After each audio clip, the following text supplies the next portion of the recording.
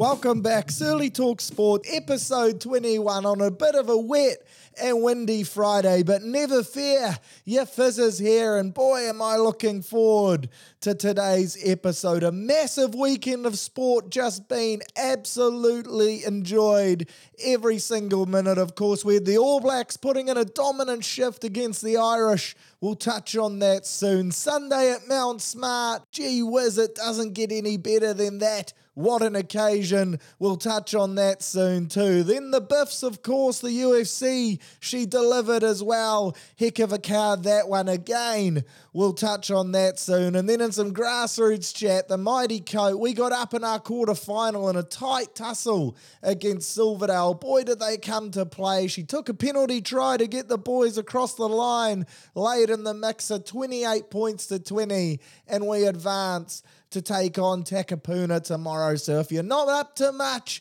get on down. She should be a doozy of a game. Some great names coming back from Super Rugby, MLR, and Japan to suit up for their club side. So things are really starting to heat up, and I can't wait for that game tomorrow up the Mighty Coat. But as per usual, she's going to be a big episode. Going to rip in to, of course, your NRL chat. Big chat this week as well, because, of course, State of Origin next Wednesday, and quite a bit of breaking news as well surrounding the Warriors, so we'll touch on that. Then your Rugby Union International Code, All Blacks, Aussies, South Africa, plenty of boxes to tick there. We'll do a quick review of the UFC, and then we'll rip into the TAB and, of course, the Q&A. And I'm weary, didn't get into it last week, so bet your bottom dollar we'll be ticking that box this week. How good? And up the mighty, episode 21.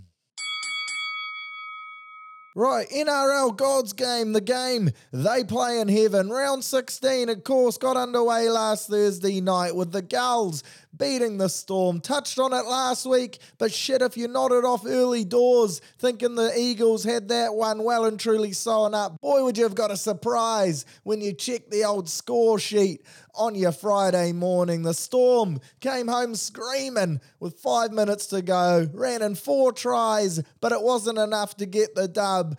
Manly hold on by a bee's dick. Then on your Freaky Friday, double header, the Knights up against the Titans. Mentioned I like the Titans in this one, and fuck me, did they let me down yet again. Got absolutely put to the sword by Kalen Pongalis Knights side as well, which is probably the most worrying factor for Titans fans. Too good, 38 points to 12, a convincing win for the boys from Newey, and plenty to work on for the Titans. If Justin Holbrook survives the next week and he's still your coach heading into round 18, I'd be incredibly surprised. Even though they have the bye, I think he could get the chop. One shout out though, and I got to mention it, Edric Lee for the Knights. In fact, both wingers for the Knights. Together, they dotted down for 8 meaties. That's 8 seasons worth for me. Big Eddie Lee with 5 of his own. That's exceptional. And then Big Young with 3 of his own. Not often you score a hat-trick and you get outdone. So congrats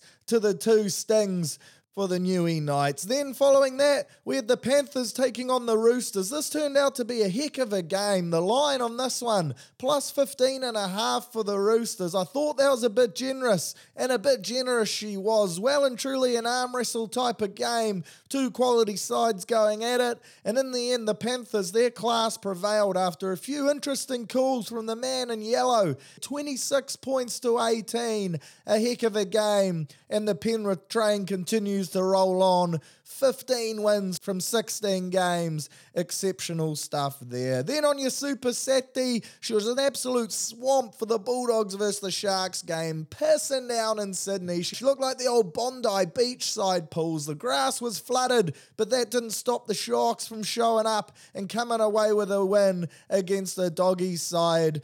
18 points to 6. Horrible conditions. Nico Hines, he was probably the difference. He guided them around the park to perfection. Matty Moylan, he was also good. For the Dogs, I thought they tested the Sharks at time, and they're definitely a much improved team, but just got strangled with errors and discipline at key times, which cost them the game. Then following that, the Battle of Queensland, the Cowboys taking on the Broncos up there in Townsville. She finished 40-20 26 to the home side, and it was the first time in Cowboys history that they've put 40 points on their Queensland rivals. She was a bit of a game of two halves, to be fair. The old cliche, 10-8 at halftime, head into Orange's vitamin C'd up, and Toddy Payton obviously got a good revving into them because they came out flying in the second half. It's their 12th win of the season. They're sitting pretty in third, and who would have thought that? They were well and truly in wooden spoon contention in the preseason. No one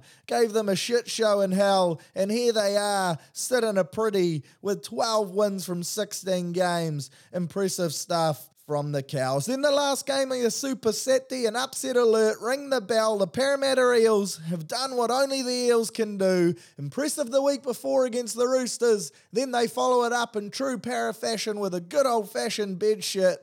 30 points to 12. The Bunnies get the win. And one man, old Latrell Mitchell, boy, does he make a difference. He was looking bloody sharp in his first game back. It's fair to say he had a hand in a bit of everything, and man, does he free up old AJ, who continues to be a meat pie addict. He doesn't need any encouragement finding his way over the line, and he ran for 263 metres, 2 tries, and the Bunnies, they just really dominated a disappointing Parramatta side all across the field. So great to see from Para, vintage stuff from them. Then on your Super Sunday, and what a day it was. We'll touch on that first game last, because I know that's the one you're all here for. So we'll start with the Dragons Raiders, a real bore fest again. Tough conditions in Sydney. It's been raining cats and dogs over there. Dragons scrape home to a win, 12 points to 10. It wasn't without its controversy, and fair to say the Raiders, they can feel hard done by, although,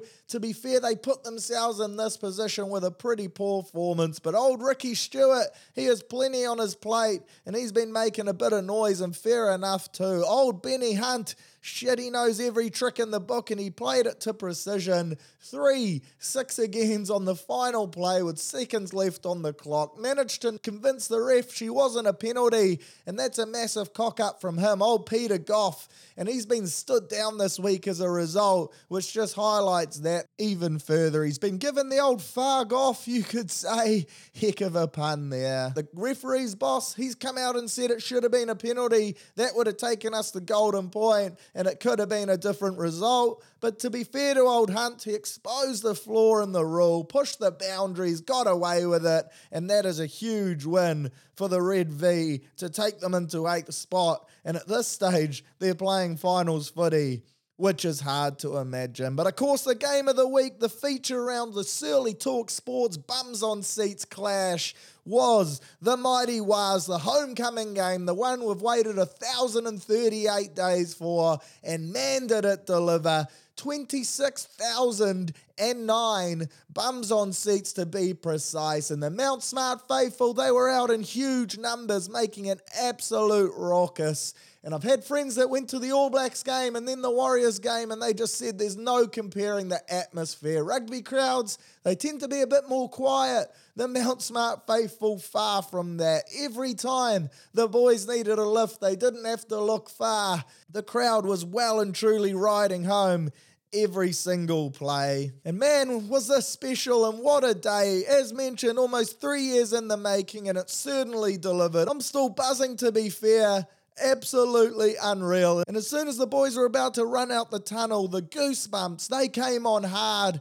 Every hair on the arm was standing up, and geez, I was definitely fighting back the tears seeing the lads sprint back out onto Mount Smart. The place erupted, and you could just feel the energy from the players too. They were so happy to be back there. Heard Wade Egan on SEN this week say that that was the craziest atmosphere he's ever played in, and a few of the lads have compared it to what they thought an Origin crowd would sound like. Absolutely unreal. He also said he couldn't hear anyone on the field for the first 2 sets. The faithful, they were drowning out the players talking to each other, so perhaps a little bit too loud, but what a shift from the crowd. The most pleasing part for me, only the 2 points that we conceded at the hands of the Tigers, and yes, of course, you got to factor in it is the Tigers, but they're still a professional NRL side, So holding any team tryless is a great effort, especially considering our D hasn't exactly been our strong point this year. 94% tackle efficiency as a team, that's great stuff. And I like to call that backs against the wall footy, and that is really when the crowd stands up and gets behind you. So I think us Warriors fans can take a bit of credit for that. Looking back, I can't really fault anyone's performances either. I thought every player stood up and put in a solid shift. There were a few standouts for me.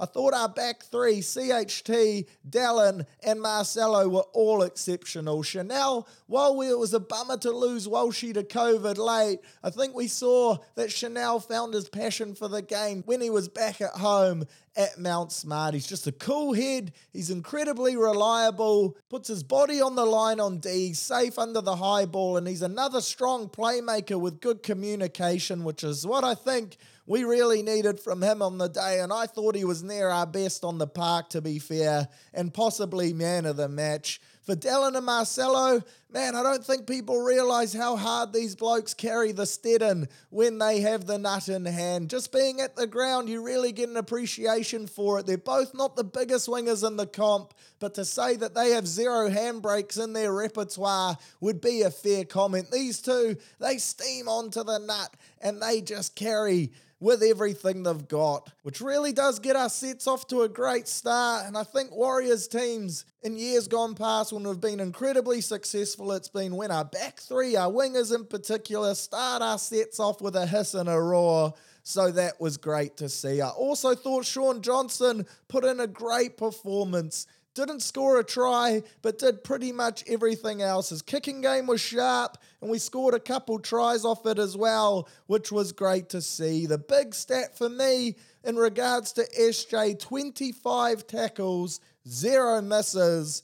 That just goes to show what being back in front of your family can do, and you love to see that from Sean. He was definitely putting his body on the line, putting himself in front, and chucking in some shoulders, which you love to see. In terms of the forward pack, shit, you could almost go through anyone. Eden Fanua-Blake, to put in a shift like that off the back of COVID, extremely impressive. Bunty, back on that back fence at Mount Smart, truly back home, winding up for his carries. That was worth a tear in the eye alone. Then you have guys like Jazz, Tohu, and Curran, who all three exceptional on the day. They just carry so hard, and they truly sum up what it means to be a Warrior. So to say I was proud of the men is an extreme understatement. So what a day that was. I can't wait for the next game back at home against the Storm, July 29th. I wish it was sooner. Still 3 weeks away, and the boys have a bye this week, which is almost a bit anticlimactic, but I'm also happy for the Kiwi lads in the team because it means they get to spend another week at home. So hopefully it's similar scenes for that Storm game. The crowd can lift the lads to another big performance, because I think up against Melbourne, I rate our chances at home. What we saw from this team is that back at Mount Smart, they're going to be tough to beat, especially with a crowd like that riding them home. So bring on July 29th. Incredibly proud of the boys. Still well and truly buzzing. And I can't wait to be back at Mount Smart in the blue, red and green again, cheering for our side, the mighty Wars. There truly is nothing better. Which brings us through to round 17 this week, and of course she's a bye round, but there's still plenty to talk about. We'll get into the Walshy stuff at the end. Of course, the first game, your Thursday night game, got underway last night with the Sharks taking on the Storm. And earlier in the week on the TAB podcast, I actually tipped the Sharks. Thought they'd be too strong with old Munster and Grant out of the mixer for Melbourne. Then when I saw Nico Hines had been ruled out due to COVID, I tried to flip the old switch. Luckily, I'd already placed a few multis with the Sharkies as the underdogs as well, so paying handsome. And boy, did they reward me last night. 28 points to 6, they got the dub after a heck of a first half. One dog at Wanganui stuff from them. 20-0. They headed into Oranges, all one-way traffic, and some great tries and some hissing try celebrations as well. You gotta love Try July. What an initiative that is. Every celebration is money to charity, and great to see the boys getting behind it.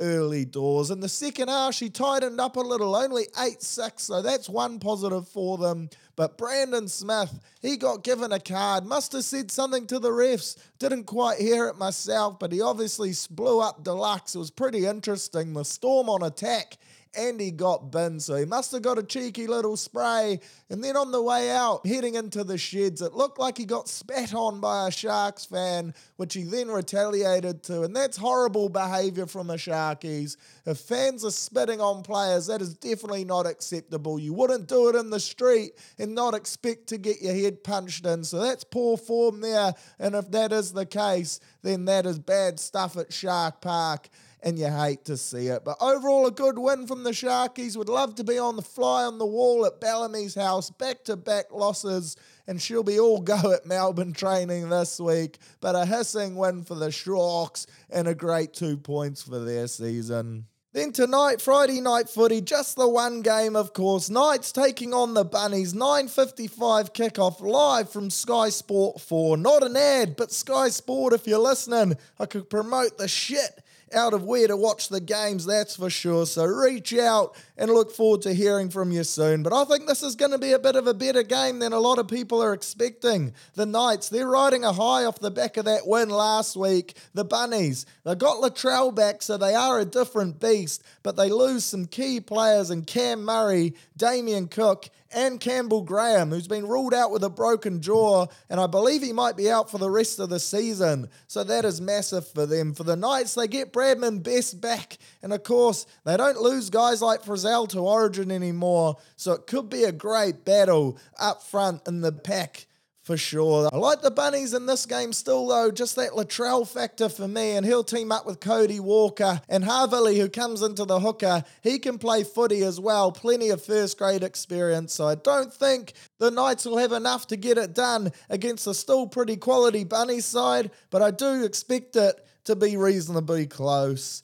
Then on your Super Saturday, again, just the one game, Tigers taking on the Eels. Typically, this is a game where I'd say that Para could potentially drop this one like they did earlier on in the year to the Tigers, but I think off the back of an embarrassing loss last week, the Eels should be well and truly too strong, and I don't see the Tigers winning too many more games this year. And big news for them coming out over the past few days, Adam Doueihi, he said he doesn't want to play in the centres, he wants to play at 6, so please drop me to reserve grade next week if I'm not going to be in that jersey. And that's massive for the Tigers. They can't afford to lose Adam Doueihi. In my opinion, he's their best player. He's young, he's talented, he's big, and he ticks all the boxes. So it's going to be interesting to see how Brett Kamali handles that one, because for me, again, the Balmain boys, they can't lose old what's doing Adam Doueihi. I've got Para to win this one, reasonably comfortable as well, and I think there could be some anytime multi-bets that could really get up for this one. I'm expecting a few meaties. We'll touch on that in the betting segment later on, but this is one,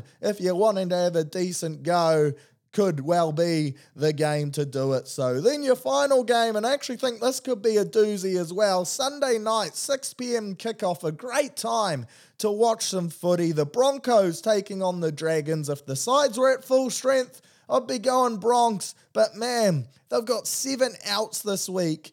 The Dragons, just the one, although their one is pretty important for them, and that is Benny Hunt, by far their best player, and he's been keeping them in games alone single-handedly, so that'll be huge for the Big Red V. But man, the Broncos, without Payne Haas, Curdy Capewell, etc., and their backs are up against the wall, but I do still think they'll be too good, and the one name that as long as he's on the team sheet, I'll be backing them in, and that's Adam Reynolds in the 7. These are the games where he earns that paycheck, where he justifies his signature and shows how big of a loss he is to the Bunnies. He'll stand up, he'll guide them home, put them in the right areas, and I think the Bronx will get it. 1-12 should be close.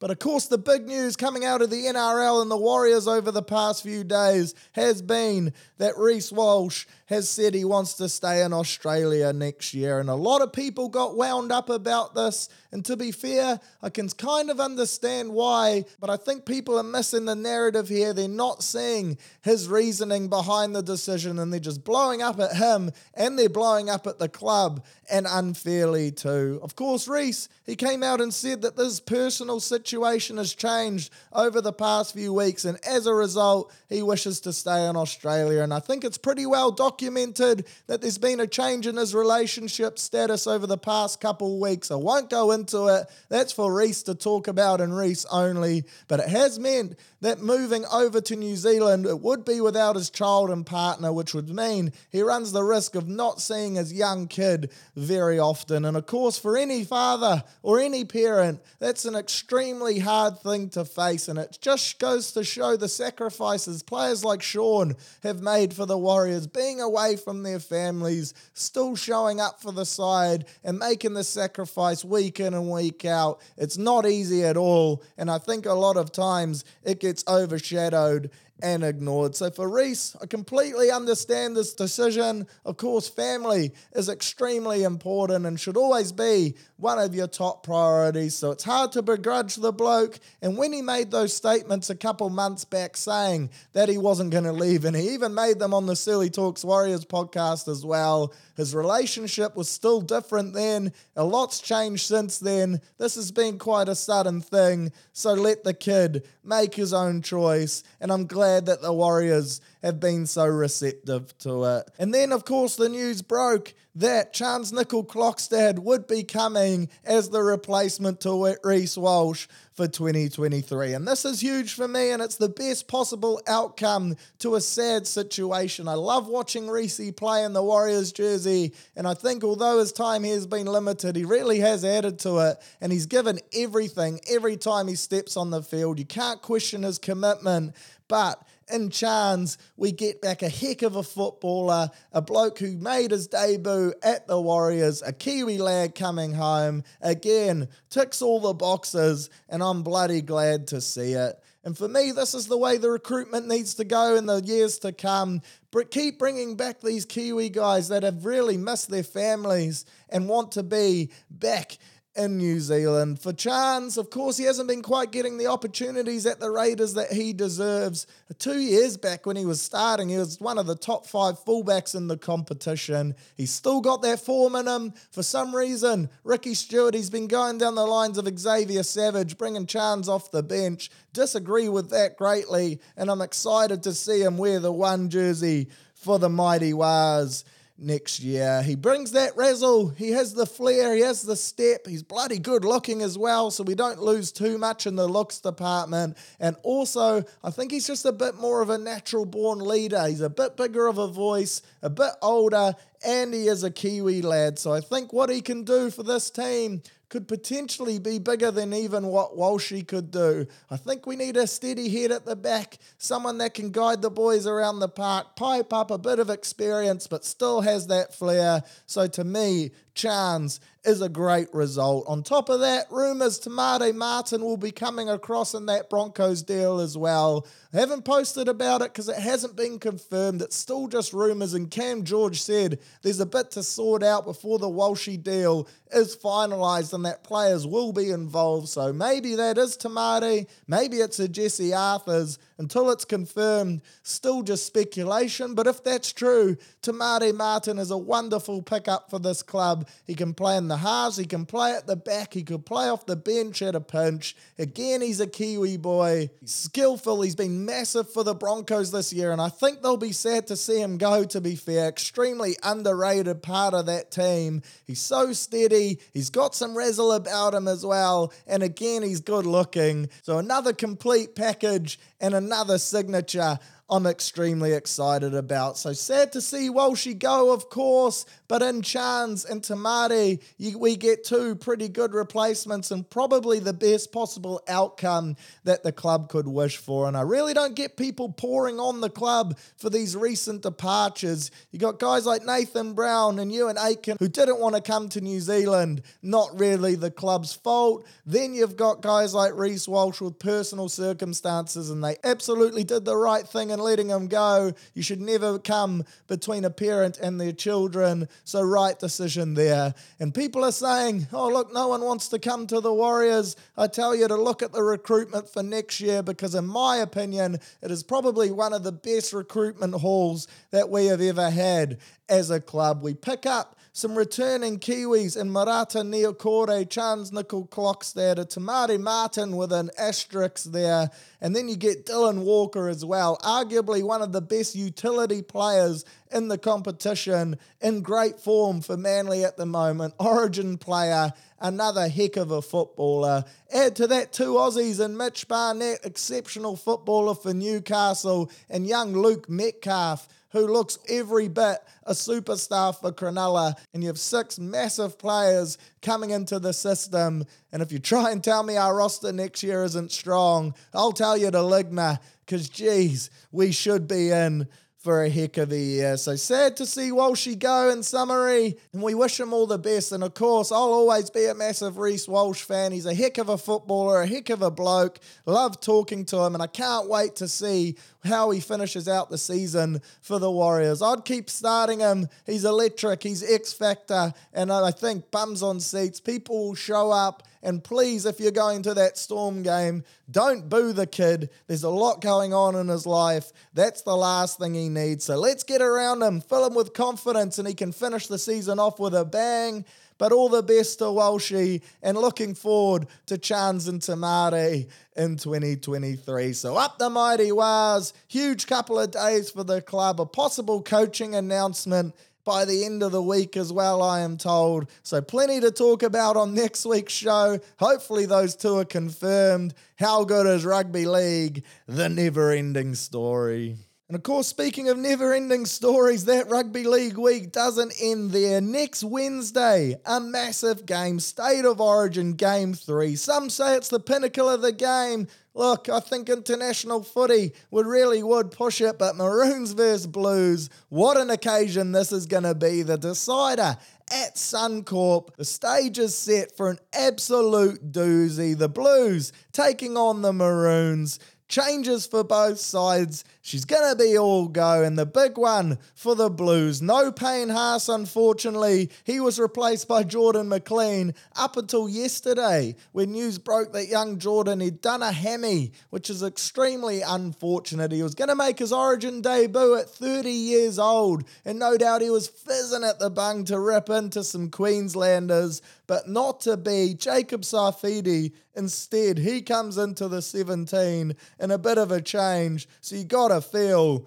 for old Jordan there. Then the other changes, Jackie Boy Wyden, he comes back in. He's in the 18 jersey at the moment. I wouldn't be surprised if there's a late change prior to kickoff next week, and he either comes into the 17 off the Pine, or if he starts at centre for Stephen Crichton, so keep an eye out for that. For the Queenslanders, you have Felice Kafusi. He's out, of course. He's going to miss a couple weeks. So in comes Jeremiah Nanai into that starting 12 jersey. And of course, this is a true reflection of how good the Cowboys are going at the moment. They feature heavily in both teams, playing some great footy, and both coaches have rewarded them for that, stacking them with Cowboys lads. The other changes, old Sammy Walker, he comes into the 22, but I don't think he's a shot at all to play. I expect Munster, I think he'll be out there. There's plenty going on, plenty of chat that he is struggling with that shoulder, but I think Game 3 decider,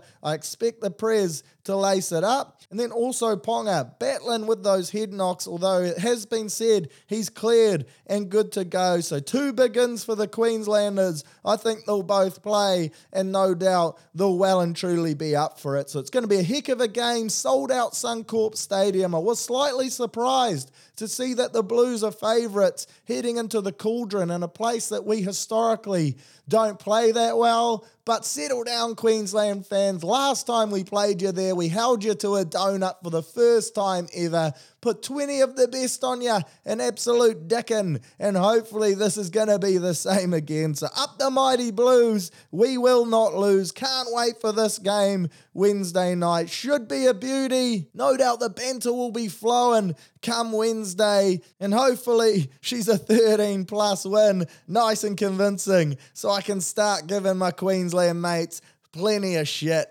early doors. So up the state of O, always provides some great banter between the mates, and rip in the Blues, and up yours, Queensland. Some international footy chat now, and of course Saturday night, sold out Eden Park, 50,000 plus crammed into the Garden of Eden to watch the All Blacks take on the Irish in what was a bloody good game to watch. And pre-game, there was plenty of nerves amongst the New Zealand rugby crowd. Of course, the Irish, they've had the upper hand on us over the last few occasions. So to say there was some squeaky bums is a fair reflection. Everyone no longer underestimating the boys in green. But it turned out to be a bit of one-way traffic, and the All Blacks putting in a dominant shift, 42 points to 19 to come away with the chocolates and send a bit of a statement that this series could be all go. And there was a key turning point for me, and it came around the 30-minute mark when Johnny Sexton, he failed his HIA. Mentioned last week how key he would be for the Irish, and man was he living up to that hype pre the injury. But once he went off, I thought the Irish really missed him. Prior to that, he was creating everything for them on attack. Some little grubbers through the line, which made them look incredibly dangerous. And it looked like they could break the All Blacks open off the back of his kicking game and just his general calmness and structure. But once they lost him, it seems like it really took a big hit to their confidence. You saw their heads drop a little, and then from there, the All Blacks, they ran in 3 tries before Oranges to seal the game at 28 points to 5 heading into halftime, and she really was game over then, and you just got the impression that this All Black side would not lose, and not lose is what they did. To Ireland's credit though, they certainly didn't roll over, and they kept chucking everything they could at the All Blacks, but it was just never going to be enough. That All Black defence still as solid as ever, and the Irish just not able to score points as easily as us. We turn errors into points so quickly, little half opportunities, and we're gone like a thief in the night. But for the Irish, they really have to build into their tries, chip away at the All Blacks, multiple phase type footy, whereas we can just razz it up and hurt them in the space of 30 seconds. I thought the All Blacks looked very sharp. I mentioned last week, normally they have some rust on them first up, so I didn't mind the Irish on the line. That wasn't the case here. No rust on this chassis. We were physical, we were strong at set piece, which I think that addition of Scotty Barrett at 6 really did help, and we took our chances perfectly when we created them. In terms of standout players in the pack, I thought Sam Whitelock was great, and I keep saying it, but he's a player I've been incredibly harsh on in the past. But his Super Rugby final and this game, his last 2 outings, have really proven me wrong. So well done to old Sammy. I thought he was great. Then in the 8 jersey, the man of the match for me, Ardie Savea. This guy's an absolute freak. 2 meat pies, caused havoc all day. That second try he scored, bit of individual brilliance. He shrugs blokes off left, right and centre, leg drive of doom. He eats PCMs for Bricky, and he's just an absolute handful and a true workhorse on both attack and defence. I thought Rieko Ioane was strong on D, and that's an area of his game that many were questioning heading into this. I think there's no doubt he's our best centre, but if there were any question marks, it was around that defensive piece. So great to see him put that type of shift in. A couple try savers as well, which were crucial. Then I thought Quinn Tupaia, he was outstanding at 12. He bent the line hard in his carries, as did Lester Fainga'anuku, and I thought they both did their job, what they were brought in for. Get us over gain line, tuck the old nut under the arm and carry hard, and they certainly did that, so well done to those two. For the Irish, I thought their hooker Dan Sheehan was good, as was Robbie Henshaw at 12, and I thought the big lock James Ryan put in a decent crack as well. But in the end, the All Blacks just too strong across the park. I am expecting a bounce-back performance from the Irish this weekend, and I do think it'll be a little bit closer, but in the end, I still think they could be too good, especially under the roof at Forsyth Bar, which leads us into this weekend's game, Saturday night again, primetime viewing, All Blacks vs Ireland, as mentioned, down there in front of the zoo in Forsyth, the old Sistema lunchbox in the dirty south, and not many changes for the All Blacks, in fact, just the one, and it's forced by injury. And this is the most pleasing part for me, looking at this All Blacks team, is the consistency of the selections that we've seen here. I think in the past, All Blacks teams were being known to chop and change a bit too much. Just the one change. We're going to get some continuity and a bit of chance for these combinations to form, which is great to see. And that one change, of course, Sammy Whitelock unfortunately ruled out. So in goes Scotty Barrett to the locking department. Dalton Papali'i comes into the six. There was lots of debate about what they would do there. They could go Peter Gus at 8, Ardie at 6, or they could chuck in Akira Ioane at the 6 jersey. But I think this is the best outcome here for me. Old Dalton, he was outstanding during Super Rugby, got an absolute work rate on him. I think that people underestimate the size of the bloke and what he can do with the ball as well. He can be damaging with the old Gilbert in his mitts, so that's great to see. The other changes, Will Jordan, he comes in on the pine, one of the form backs of the Super Rugby, so no doubt the Irish will absolutely be on edge with him coming into the game with some tired defenders around that 50-minute mark. Screams danger, razzle dazzle, and don't kick the pill to him, because he will make you pay. Also on the bench, we have 2 debutants, and Aidan Ross, who will come on for the front row replacing Carl Tuanukuafe, and I think what he'll provide is some extra mobility. Big Carl, he's a killer at set piece time, unreal at scrums, but I think Aidan, just a bit more of a footballer, so it's good to see that change. And then also we have Folau Fakatava coming in to make his debut boat, and again, he's another guy, inject around that 50 to 60 minute mark, and he could cause mayhem. I don't think the Irish would have come up against a halfback of the similar mould of Folau, and I think he could really run amok and cause them some headaches.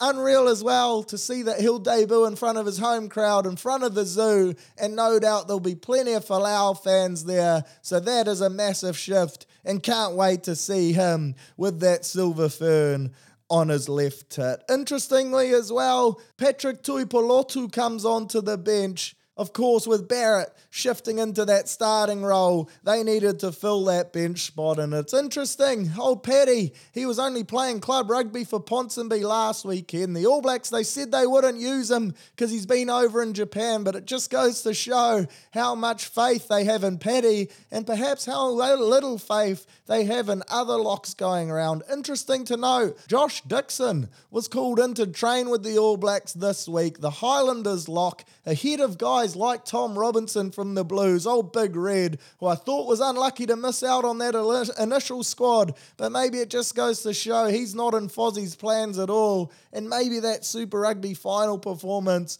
really did hurt him, so you got to feel for the big man. But overall, a really strong team named. I'm excited to watch this All Black side rip in again, and I think that these conditions under the roof will make for some entertaining footy. I think it could be high scoring, and I do, of course, back the All Blacks to win, but I do think the Irish will put in more of a spirited performance, and if Sexton can last more than 30 minutes, then I think they'll be there or thereabouts heading into the final 30-odd. But then I think that last ending quarter is when the All Blacks will take it away. Jordan, Folau Fakatava, Richie Mo'unga, those 3 will come on in the backs and absolutely light them up. And that is where the All Blacks will bring it home. So really looking forward to this game. Up the mighty ABs, and fizzing to watch them again from the comfort of my couch. She should be an absolute doozy. And your other international games from last weekend, just a quick summary, because there were some bloody quality games. After the All Blacks game, we were treated to a nail-biter. Aussie just beating England 30 points to 28. A big win there for the Wallabies. Then you had South Africa. Geez, talk about squeezing at home. 32 points to 29 against Wales after a kick in the 83rd minute, a penalty goal. Dan Biggar went for the intercept, knocked the ball down, proved costly, the box squeeze at home. Then you had Argentina beating Scotland at home. Samoa putting on an absolute clinic against Aussie A. Bit of an upset there, 31 points to 26. And then the other result I was really interested in, the Fijians at home putting Tonga to the sword. A Tonga side with the likes of Malakai Fekitoa, Charles Piutau, Israel Folau, 36 points to 0 to Fiji. Great stuff from them, and you love to see it. In regards to those teams this weekend, you got Samoa taking on Tonga on Saturday and Fiji taking on Aussie A. Then, following the All Blacks game, Aussie will square off with England again. And then early Sunday morning, South Africa, Wales, Argentina, Scotland. So if you're a code head who loves the 15-bloke game, strap in. She should be a heck of a weekend and enjoy your footy. Hopefully a couple upsets, and if not, these games go down to the wire like last week. Always makes for entertaining viewing. UFC 276 also took place on your Sunday arvo, and this is where the Sky Go comes into clutch. Again, not an ad. Shout out to Sky though, that's the second plug this potty. I'm doing your work for free, but boy, Mount Smart, fair to say that app was an absolute blessing because it meant you could watch the Biffs before the Wars trotted out, which was huge fizz, to say the least. And it was a heck of a card, absolutely stacked right through from the prelims. Unfortunately for Brad Riddell, his day was over within 45 seconds. He clocked a big shot from Jalen Turner, who then submitted him early doors. No doubt not the result Brad was after, and he looked pretty bloody disappointed, but no doubt he will bounce back big time from that one. Then in the first of your main card fights, another bit of a disappointment. Sean O'Malley up against Pedro Munoz, and this ended with a bit of a draw, no contest due to an eye poke. Unfortunate stuff, and you hate to see it,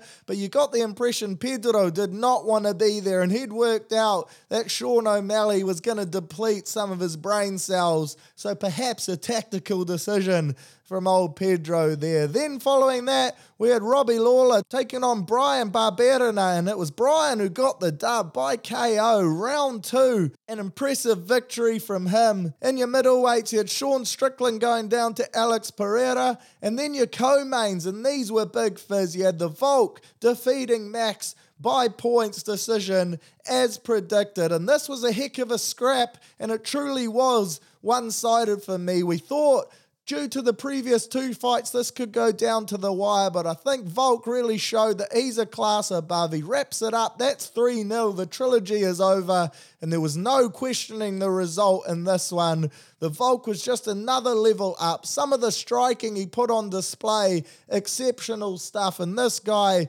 truly did show he is the best featherweight that ever has been, so congrats to the Volk. And then in the main event, Israel Adesanya got the dub over Jared Cannonier via decision. Plenty of people have come out since and said it was a boring fight, but our boy the champ keeps his belt, comes through unscathed. Just another day at the office for Izzy, and it was great to see. Did what he needed to do to get the dub. Some exceptional striking and evasion of strikes shown again. And if you want to stand and bang with Izzy, you're not going to be able to do so in that middleweight category because he will just pick you apart. Great to see from him. And I really just don't get the criticism. Not every fight's going to be entertainment deluxe, and Izzy's had a couple of these over the past few cards, but he's just doing what he needs to do to get the dubs, picking blokes off and coming away with the wins, which is great to see for New Zealand fight fans.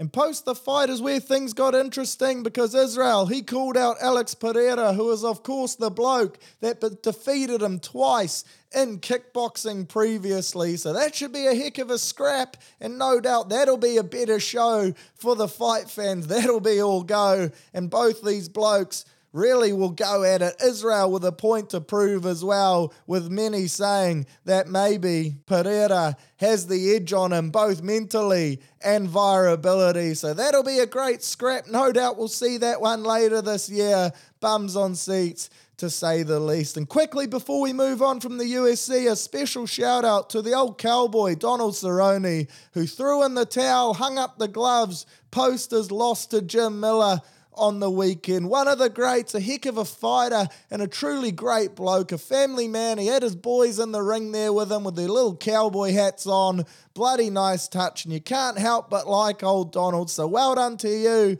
Heck of a career. No doubt you're listening, mate, so shout outs from your mate Surly. Go well and enjoy your retirement. Certainly well earned, but a heck of a card for Biffs. Certainly lived up to the hype by my billing. That Volk fight, definitely the fight of the night for me. And up the mighty UFC, nothing better than seeing just people go at it in the octagon. Barbaric entertainment at its finest.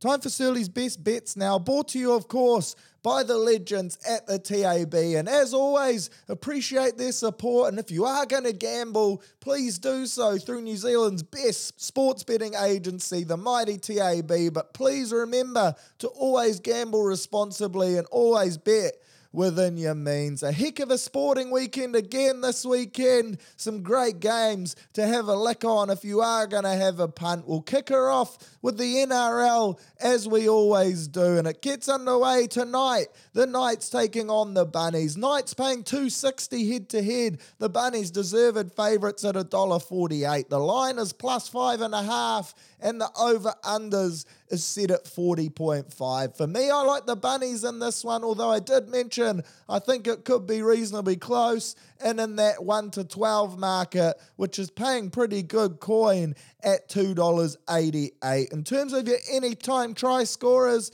look, Edric Lee with 5 last week, he's at 210. Dominic Young at 237. So if you're a Knights fan, that would probably be where you'd be putting your money. Although for me, you've got to have Alex Johnston from the Bunnies, $1.53 short odds, but almost guaranteed. And then I do like Latrell Mitchell, $2.30 to score. He was exceptional last week. I think he'll take it up another level again this week. And if you're really bullish on him, 2 or more tries at $8 is absolute jam, and you could be in for some good money there. So for me, take the Bunnies head to play it safe, or 1 to 12, and look to that Latrell AJ try scorer market for your same game claims. Then for your Super Saturday, Tigers Eels.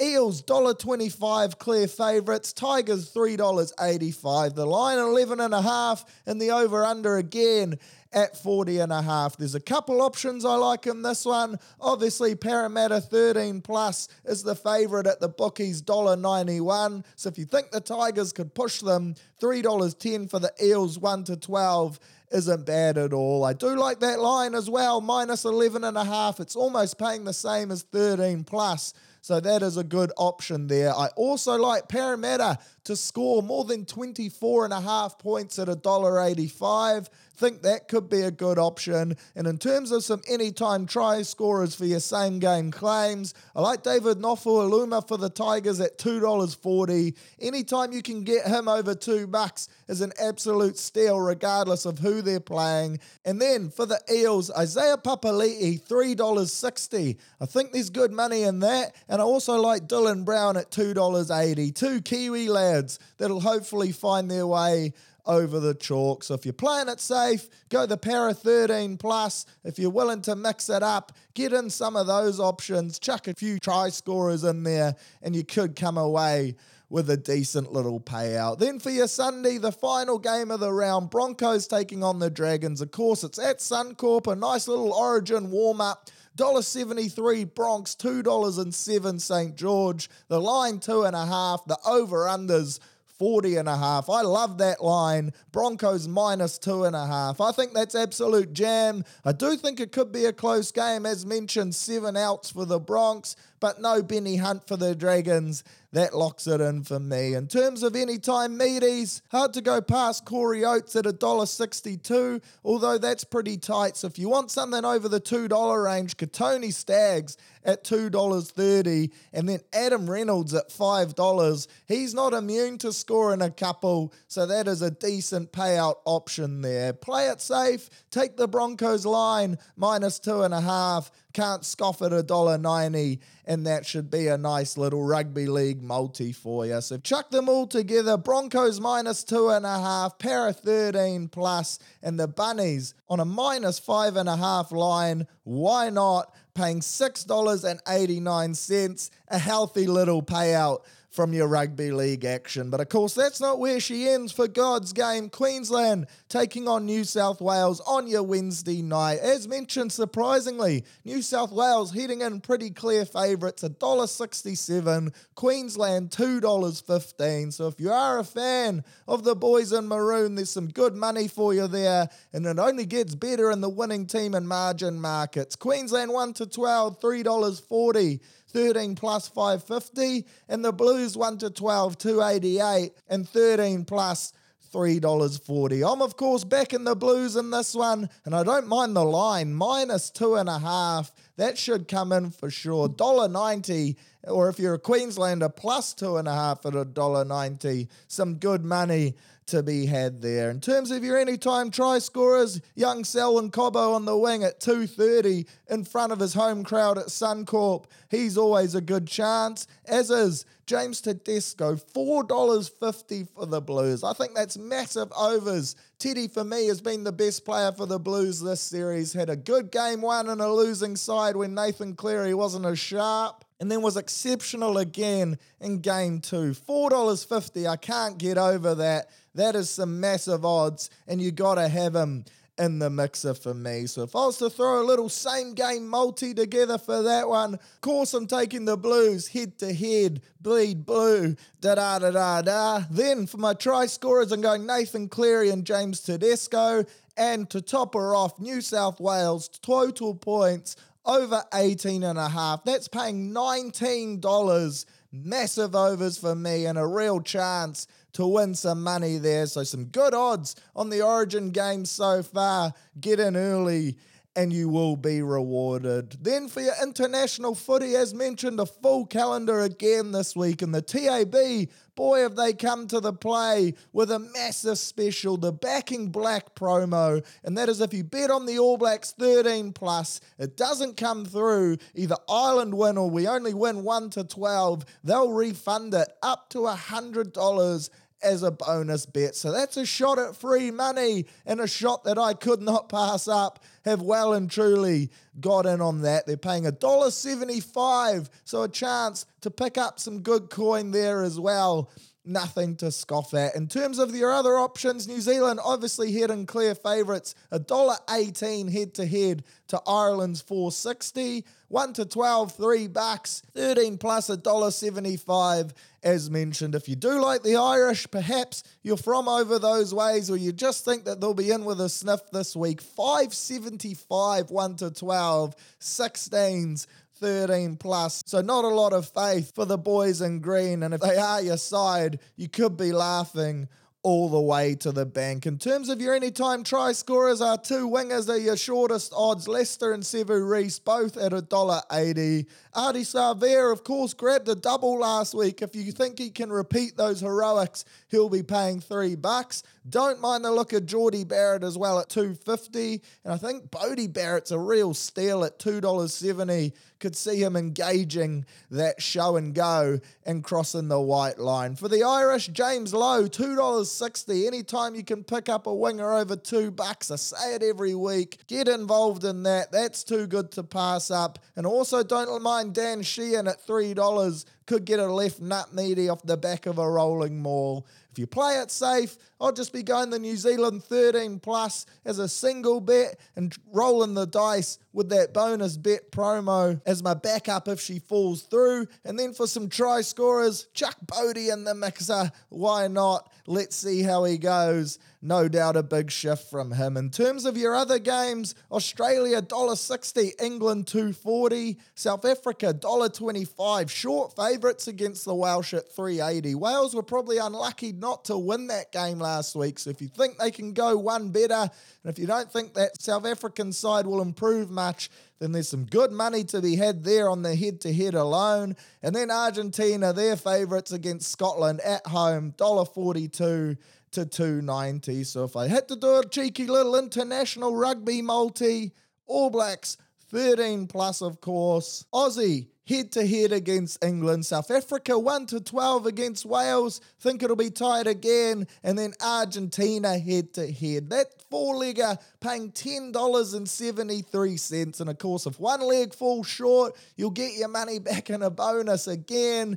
Absolutely generous stuff from the TAB, and don't say they don't look after you. Then, looking at Wimbledon, which has really been heating up over the past couple of weeks. Haven't spoken about it much, but it's been a heck of a tournament, spearheaded, of course, by one of the greats in Nick Kyrgios. He is a cultivating character. A lot of people, you either love him or you hate him. Me personally, I think he's great for the game. He's definitely brought in some bums on seats, which is the main thing. And then, of course, he advanced through to the finals automatically. Rafael Nadal, who I'm a big fan of, unfortunately had to withdraw with an abdominal injury. So a big blow from him, but great for Aussie Nick, who now sits a pretty, gets a rest as well, heading into the final. So that could be a big box tick for him. There's still another semi in the men's department. Djokovic, he's taking on Cameron Norrie tomorrow morning, 1:30 a.m. So you got to be a keen tennis watcher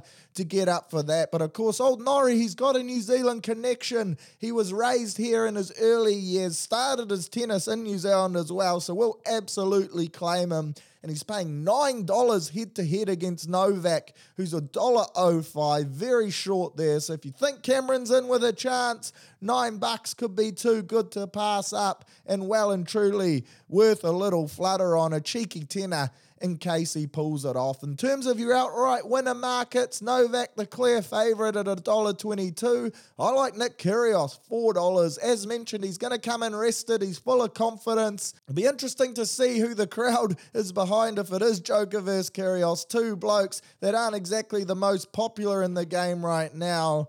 But that would be a heck of a game. And then again, if you're back in the Kiwi Rays, lad, Cam Norrie, 23s to win it at this stage. Again, could be worth a cheeky tenner. Why not? Over in the women's market, we have their second semi-final tonight. Alina Rybakina up against Ons Jabeur. Alina, she's the underdog, 2.23. Ons at $1.63. Not going to act like I know what I'm talking about with those two, so I'll avoid that and might just stick to the men's. Nick Kyrgios, outright winner.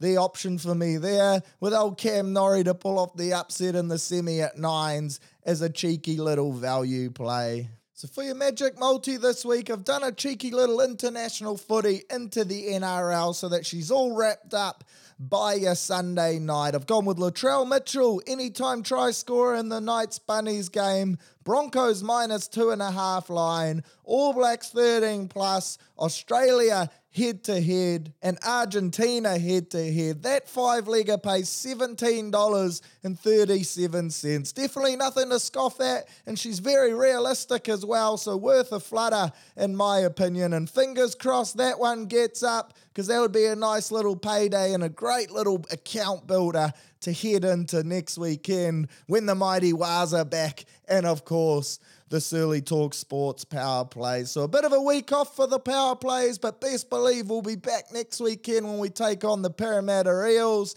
and up the mighty TAB. Again, if you're having a punt this weekend, please do it so through our mates, but always gamble responsibly and bet within your means. Good luck on the punt. Hopefully you get a couple dubs, and fingers crossed that All Blacks backing black promo can come in. 13 plus all the way. Easy money. How good? Right, time now for the old Q&A, everyone's favourite segment. And as mentioned, we haven't done it for the past couple of weeks, but we've got 4 doozies this week, so let's rip in. The first one is from Mitch Ryan over there in Australia, tearing up the Shoot Shield. So great to hear from you, Mitch. And he says, with Reece Walsh leaving, do you think it's time the Warriors target more big-name Kiwi players? And yeah, look, great question there, Mitch. Touched on it a little earlier, but I think long-term, that is our best recruitment strategy. If you watch that Kiwis-Tonga game, you could tell that there's a lot of blokes that were very emotional, really do miss home, so we got to start pulling on the heartstrings and recruit them back in that way. I'm talking your Joey Manus, your Brandon Smiths, the Bromwich brothers, who of course have just signed with Redcliffe, Isaiah Papali'i, guys like that we can bring back into New Zealand, back into our system, world quality footballers, and sell them the Kiwi dream.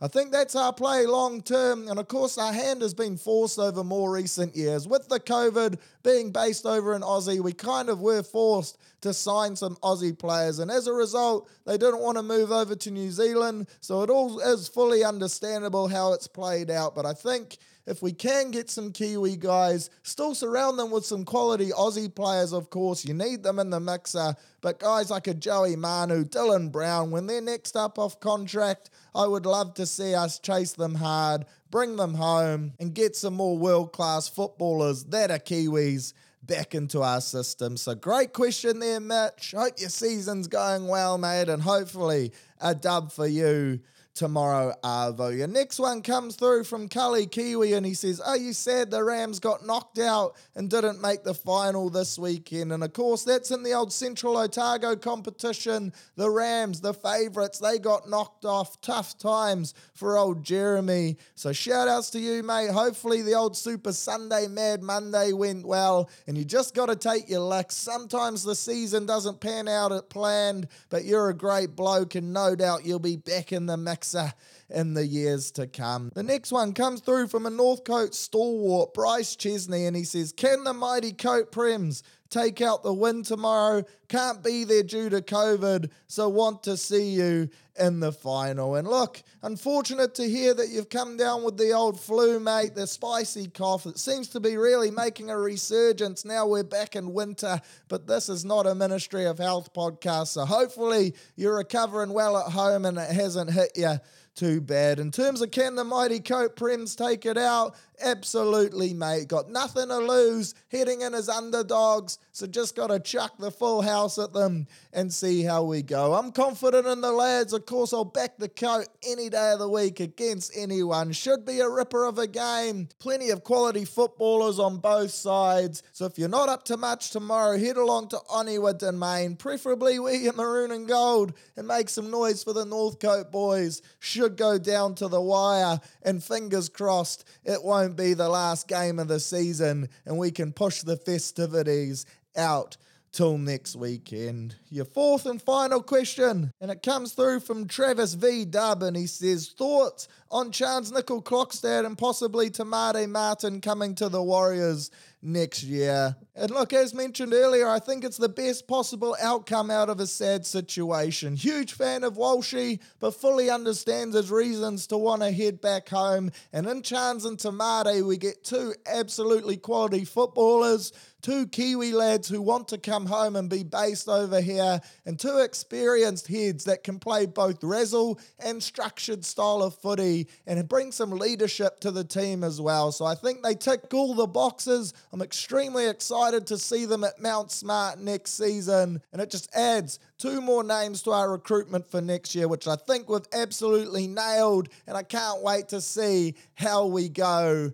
Top 8 footy is definitely the expectation, especially with a new coach at the helm as well. So exciting times for Warriors fans. Get in behind the boys and Walshy for the rest of this year. She's definitely not over. And fingers crossed young Reece will continue to play his heart out, which I know he will. But 2 great additions and a great question from you, Travis, there. So thanks for sending that in.